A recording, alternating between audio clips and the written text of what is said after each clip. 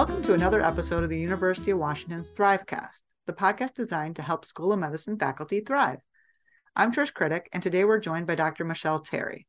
Dr. Terry is a clinical professor in the Department of Pediatrics, and she leads the Success for Underrepresented Faculty program, also affectionately called SURF, as part of her work as the Assistant Dean for URMS, or Underrepresented in Medicine and Science, Faculty Career Development. I actually invited her here today, though, because she is the person with the best network that I know of. And I wanted to talk about networking.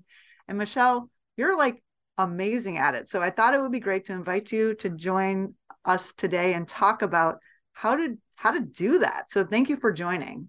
Well, thank you. I'm really glad to be here, and I'm happy to talk about what I do, which is kind of, meet people, and I'm interested in what they do and how they do it, and then kind of follow up if I need to.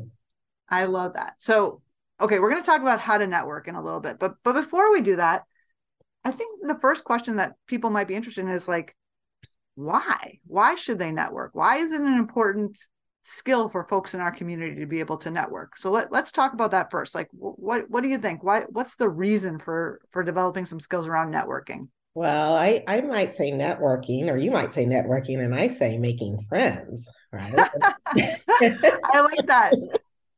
And there's, lots of, I guess, lyrics around, the importance of having friends, and right up there with having love in your life, and they're closely related.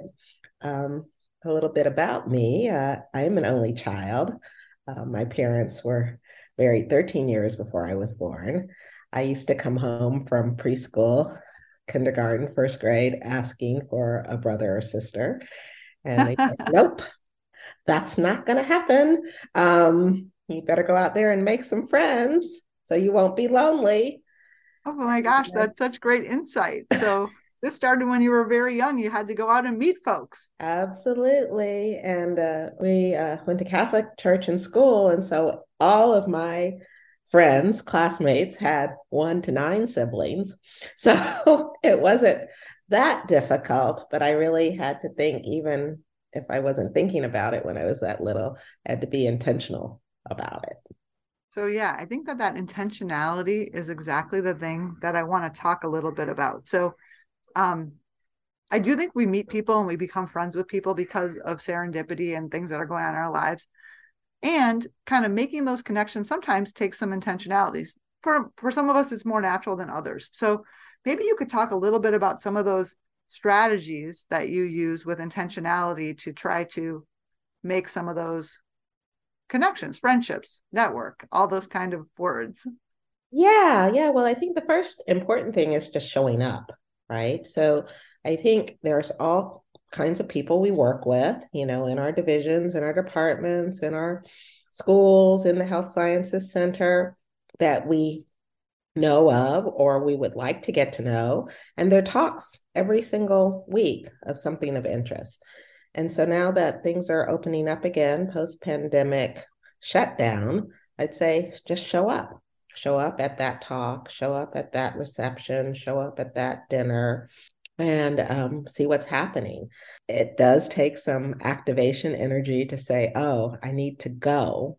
But once you're there, you're saying, gosh, 9 times out of 10, you don't say, gosh, I really regret going. You're saying, gosh, I'm so glad I came. I met, so many people. The talk was really interesting. I learned so much. And I think that's the start. So number one is show up. And I think for all of us, many of us are tired and have lots on our plates, but maybe prioritizing a few of those things that seem particularly interesting to actually go. And I love your message of like, pretty much always once you get there, you're like, oh, I'm glad I came. So, okay, show up. That's a first one. What else? Right. As another thing to kind of think about is like, once you're there, think about, well, I'm going to make a comment. And, sometimes you think, well, that's just, really spontaneous. The speaker says something very insightful or inspiring or provocative, and I'm going to raise my hand and come up with a question on the spot. And hardly does it work like that unless you're very familiar with the topic or very familiar with the speaker.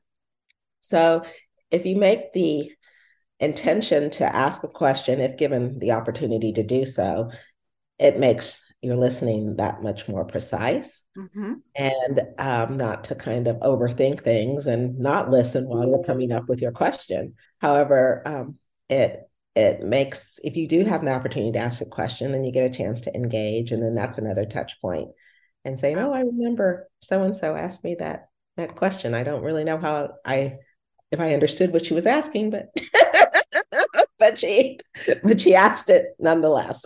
So I like both parts of that. So thinking about how you might engage with the content and thinking of that question you might ask, and then maybe having the bravery to stand up and ask that question and kind of put yourself out there a little bit is Mhm. another way to kind of further that connection or make a connection. I very much appreciate that. Um, for some people who are more introverted, that might feel uncomfortable. So do you have advice for folks who kind of tend towards more introverted? Because I'm going to guess you're more naturally extroverted. Um, but maybe I'm wrong. No, I never thought of myself that way because I'm very content, sitting at home reading a book.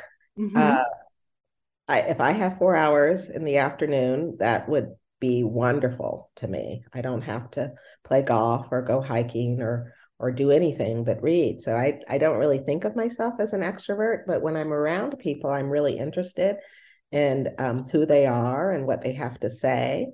And I perhaps express that to them in person, face to face. However, one can do that virtually. Say, for example, someone in your division or department or school, is recognized with an award or a speaker recognition, or just got back from a vacation. You can send them an email and say, "Oh, we're so glad you're back from your vacation. How is everything?" Or congratulations on your award, or "I really enjoyed your talk at Grand Rounds. Have you met so and so?" And it could be virtually or via the literature, who does something similar. And just taking that time to send an email and not expect a response necessarily. But if you do get a response, you say, "Oh, then it might be a little conversation." And then the next time you meet that person, it's, a little easier to talk to them.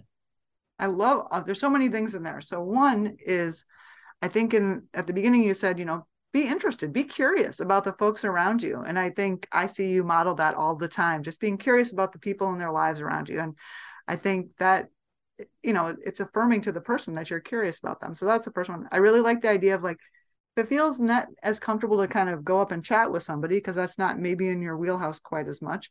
An email is a way you could express interest, try to make a connection. And I think that curiosity about something that just happened is a great way to do it. And then I really appreciate, like, if you hear back, then follow up and start to continue that conversation. And all of those seem like really great pointers. I will say the random emails that I get where somebody just reaches out, I find them to bring joy to my day. So I very much appreciate them. And I suspect most people do, I think. And they're an opportunity. So I really like that strategy. It seems like that's also a strategy that could work. I think the last few years have been particularly hard as in the setting of the, particularly earlier phases of the pandemic, our worlds got smaller. And I think of the people who kind of joined UW Medicine during the pandemic, it's been really hard to figure out, how do you meet people? How do you build that network? So you've given some ideas already, but do you have any other thoughts of kind of strategies for the times that we've been in recently and that we're kind of emerging from? But I think you could imagine, if you were new here, you might feel kind of behind and starting to meet people, build networks, find friends as you engage here. Yeah, well, so like I said, I read a lot, and a long, long time ago, there was a book called The Delaney Sisters, The First 100 Years. And there were a couple of siblings, 102 and 104, who were kind of, talking about their lives and their approach to life. Mm-hmm. And one of the little vignettes in the book was that they would intentionally invite people to dinner, and then they would plan the menu, and then they would record it, meaning not an audio recording, but they would record the date that they invited so and so to dinner, what they had to eat, and what they talked about. Oh, And I thought, oh, that is, that's kind of cool, right? I mean, that's a way to kind of have the in-person and the journaling. And then I have another friend who, when she turned 50, made 50 dates and met someone once a week for coffee or cocktails or lunch or dinner or a walk, and then recorded it. So these were, these people obviously didn't know each other, but it was the Same idea, different people. Same idea. And so then I thought about, well, gosh, if I want to meet someone, I can reach out and, say, hey, would you like to meet for a coffee or a walk? Or perhaps we can talk after the departmental meeting. And, they'll say yes or no. I mean, you can't be attached to the answer. But even if you do that seasonally, like one person a season, then that's 4 people in a whole year that you've spent time with that you didn't know before, and they'll remember that. I really love that, and I really love the intentionality of that strategy, and I appreciate that 50 might feel like a lot, and maybe people listening aren't yet 50, so they're like, I'll wait till I turn 50 to do that one. But doing it even seasonally, like you just described, is really nice.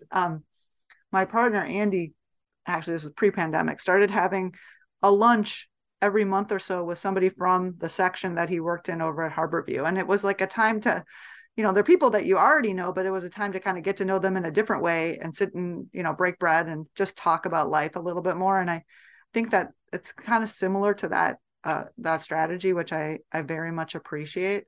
I really like they're spontaneous moments, and we want to take those spontaneous moments, and maybe there's some traits of being curious and being interested in other people that are true all the time. But the part where you're with some intentionality, kind of inviting people to be with you and meet with you and learn about them. I think that that's a really, really wise piece of guidance for folks. Yeah, it's important to get together. People remember when you invited them over for dinner when they were new faculty, or people remember when you showed up for their grand rounds or their recognition event. And it just builds the community, right? It's not transactional, it's supportive. It's being excited for them in terms of their award or recognition, or it's just like, oh, I just like to get to know you, come over and meet my friends and have some conversation. And it just makes it easier the next time you see that person to wave and smile and say hello. Yeah, I appreciate the emphasis on, like, there's value in building community. And actually, I think after the last few years, we need to refocus on building community. So I think that that's a really good point. I'll add that for me, and I've watched you do this as well, one of the advantages of building your friendships and that network of people all around is for you kind of to meet people and learn about folks, and maybe they'll partner with you in future efforts. But as we get older, it allows us to open doors for other people and make connections. And I find that to be one of the best reasons for me to network. I'm curious about your thoughts about that. Yeah, I am. I have 3 young adult children now, and I have learned so much from their interpretation of world events. I mean, sometimes, a song comes on the radio, or I'll say all the time, song comes on the radio, and I don't recognize it.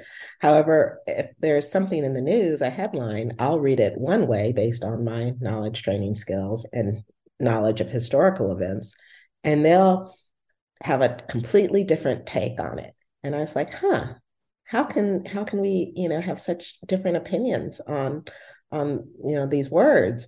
And thinking about that, it kind of opened it up. It's like, oh, a lot of people perhaps think differently than I do, and I have to acknowledge that and listen to their perspective. I don't necessarily have to agree 100% of the time, but I certainly have to realize that there's other takes on the same information out there. And sometimes it's generational and sometimes it's not. However, it does give me a lot of joy to someone ask me a question and I know the answer. And if someone asks me a question and I can help facilitate an introduction, or I can give them advice regarding a course of action, or I can write a letter of recommendation, or I can give them a cautionary tale. It's all it's all based on a trusting relationship that we perhaps developed, earlier in the course of working together. Yeah, I think I heard a bunch of different stuff, but yeah, that ability to open a door or make a connection is really important. But I also heard you say one of the reasons to build your network and find these different folks is they have different perspectives, and that's really valuable to hear those different perspectives and have those different lenses part of kind of what we see and hear on a regular basis, which is another reason to kind of broaden that reach of folks. So I appreciate that as well. Any last pearls in this space? Because I think you probably do this somewhat effortlessly, even though you said you've done it with intentionality. I'm curious if you have any other guidance for folks as they think about, how do I find those people in this community, and how do I keep engaging and creating community around me? Well, I would start with just saying hello to people you don't know. I think sometimes it's easier to do it when you're kind of out of your usual ecosystem versus when you are at work. But when you're traveling, you have to talk to strangers all the time in order to get around. And so you might take that opportunity to not only ask, how do I get to, this restaurant or this show or this museum, but say, tell me a little bit about, your perspective on that or your history with that. And you may never see that person again in your whole life. However, you had a nice interaction with them. I remember one time I was standing on the curb waiting for a parade to go by, and I had the best conversation with the person next to me who told me all about the history of the town and the history of the parade and what it was like to live there now versus 10 years ago versus 20 years ago. And I just thought I enjoyed it much more than just the spectacle of the floats going by. I love that story, and I love the kind of genuine curiosity about the folks around you. And I'm going to take that forward, because sometimes I can kind of fall into being in a cocoon. And I think the times when I push myself outside of it, I always am grateful that I did, but it's easy to default to not doing so. And just listening to you tell that story and all your other insights have inspired me to personally do this a little bit more as well. So thank you for the inspiration for me, and I suspect for other listeners as well. Yes, in the modern vernacular, it's like being seen. People want to be seen, and it's easy to do that when you say hello. Okay, I think that's a great last pearl. Help people be seen and say hello. Say Yeah. hello to the folks around you. I really like that a lot. Michelle, thank you so much for spending time with us today. I am confident that the listeners will learn a lot from this conversation. I think you're going to motivate people out there to go out and say hello and be curious about the people around them. So thank you very much. Alrighty. Thank you so much for having me. It was a lot of fun talking. And for everyone out there to listen to more episodes of Thrivecast, you can find them at Apple Podcasts, Spotify, or wherever you listen to your podcasts. You can also find them on the UW School of Medicine faculty website at faculty.uwmedicine.org. Thanks for listening, and have a great day.